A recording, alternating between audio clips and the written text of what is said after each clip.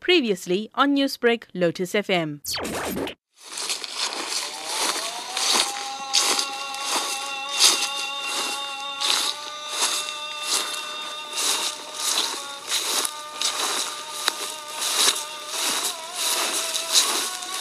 It's after 6 p.m. here at Phoenix. A curtain is moved and smiling faces greet you, while in another home, someone lights a candle on the window ledge.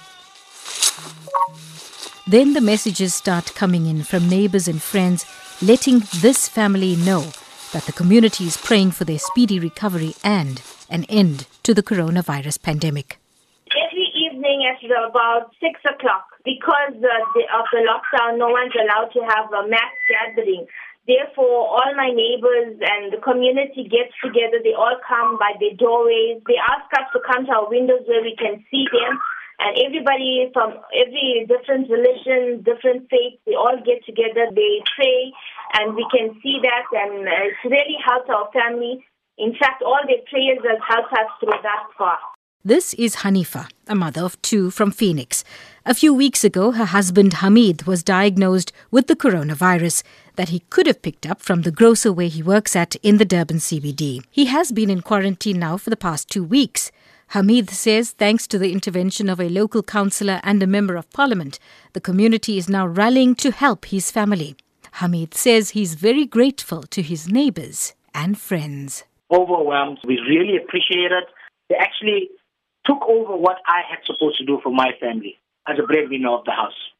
So they took it upon themselves to do it, and I really, from the bottom of my heart, appreciate everything that they have done. Hamid says when he initially tested positive for the coronavirus, he had to deal with his own shock and the panic from the community.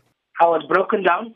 I'm a very family-orientated man. They were the only people that came into my eyes at that time, into my heart. What's going to happen? Is this going to pull me through? My family shattered. My wife shattered. I like to also state that, look, I'm an essential worker in regards to food distribution, and I didn't work out there only to put food on my family's table, but for everybody else on their table. It was overwhelming, and it could happen to anyone. This is not asked for. You don't ask for something like this. It comes to you. It's a worldwide pandemic. It comes to anybody, anytime. Soon enough, after community leaders intervened and educated people about the virus, Hanifa says the support has grown immensely and is helping build a stronger, more supportive neighbourhood. To be honest, it was very difficult at first. I think the community was misinformed about a lot of stuff. There was a lot of rumors going around. But as soon as the councillors and everybody got involved, the community had a better understanding of what was happening. They started to offer their support, their love, their prayers. And then to us as a family, it now shifted our focus from the disease to being blessed.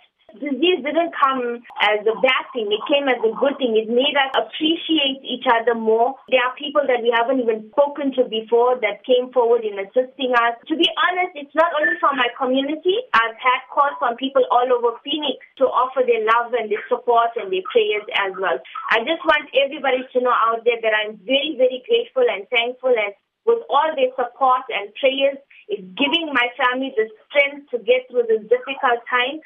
And I would like to advise other communities that if they could be as supportive as my community, then everybody will get through this. Hanifa and both her sons have tested negative for the coronavirus. Hamid is relieved that his family is not infected with COVID-19. Although he shows none of the classic symptoms of COVID-19, he is still required to remain in quarantine with his family until his test results come back, hopefully giving him a clean bill of health. Salma Patel, SABC News, Durban. Newsbreak, Lotus FM, powered by SABC News.